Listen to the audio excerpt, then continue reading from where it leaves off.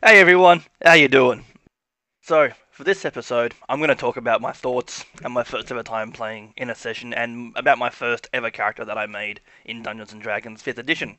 So one of my friends, he wanted to run a campaign that was set in a world he had come up with. To me, this was pretty brave. I had run very few sessions at this point, and running something that you yourself had come up with seemed like it had a lot of chance of going wrong, and I wanted to see how they went. Now, the sessions I had run previously were out of a book, and yeah, I was interested in seeing how he would make it work. Now, being the player instead of a DM, that was a new experience for me. I didn't have to keep track of multiple characters all at once, and I could truly think about and devote my time to just my character. And I thought this was amazing. Being able to roll my d20 and my other die that I had to overcome feats and trials set by the Dungeon Master, and being able to hear what my Dungeon Master did with scenarios presented to him compared to what I would do with scenarios presented to me was really cool. And I kept taking on board the different ideas of thinking that we both had when I was a Dungeon Master and he was being a Dungeon Master for me, and being able to compare the two scenarios. So the character I made was a Kenku Druid. I read that Kenkus have a name that's based off sounds they make as an individual, and I decided at this moment to pull out my mobile phone,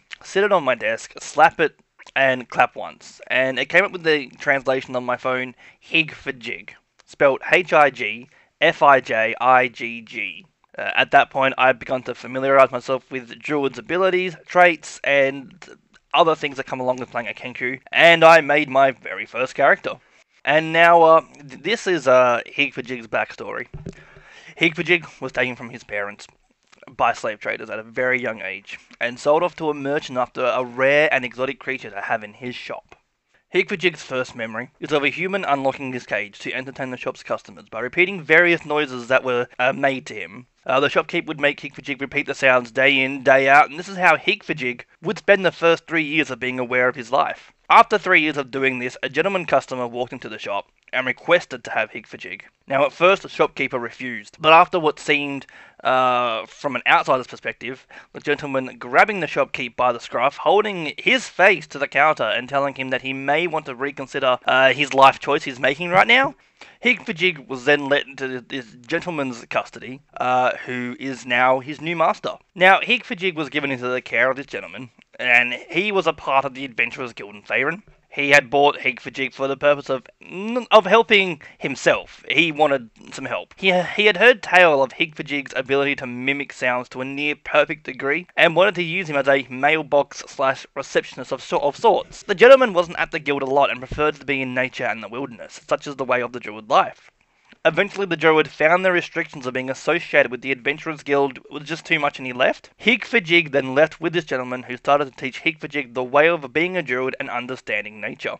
Higfajig is now 15 years old. He spent many years practicing being a druid and hasn't seen his master for a good 4 years now, after he was told to find his own path and friends. It is time for Higfajig to step into the world for the first time on his own 2 Kenku feet. So that right there was the backstory of my first ever Dungeons and Dragons character.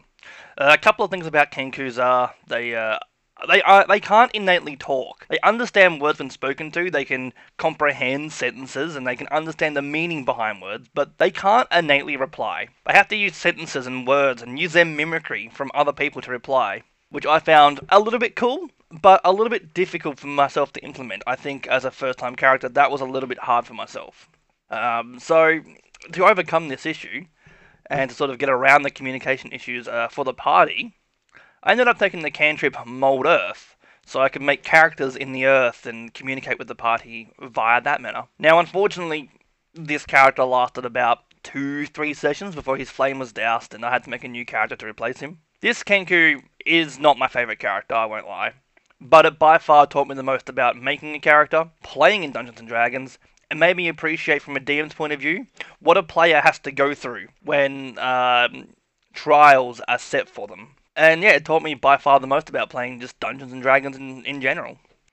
Now, something I learned by playing in these sessions is just how important the Dungeon Master's mindset is to the game. If you're a Dungeon Master that goes in with the mindset of DM versus player, you need to make that clear to the party so that they can do their very best to get characters who are going to be able to survive that mindset. However, I play with a different mindset. I play with DM with players. So I'm not actively trying to kill the party. I'm trying to provide them with challenges to help facilitate the adventure, and I just spiel out the outcomes. And in my opinion, the second mindset is a lot healthier to be in as a DM for your players. I found being in the first mindset, you don't tend to keep players around, they tend to start drifting off, and they just do their best to make the strongest numbers-based character that they can, being able to roll for most damage as they can. Some people will do this anyway, and if that's their fun, that's their fun. But I found players that tend to like to go for a flair and not necessarily be the strongest character they can make, but having their own flaws and being able to explore and display that. If you're a DM that goes DM versus players, players struggle to do that because their characters often die or don't have any spotlight. At least that's in my opinion and my experience playing this game. And when I eventually moved from the DM versus player mindset to the DM with players mindset, I genuinely found that I enjoyed my games as a DM a lot more. Now, that's just my personal experience on being a DM, but if you're a DM with players, me and my players have enjoyed that so much more since I've been DMing for the last 2 and a bit years. So, yeah, that was my experiences playing Dungeons and Dragons for the first time, and my very first character that I made. What was your experience like? Was your first character similar? Was it good? Did you enjoy it, or was it something worse than mine and something that you would care to share with me? Look, thank you so much for listening. I genuinely appreciate it, and enjoy the rest of your day.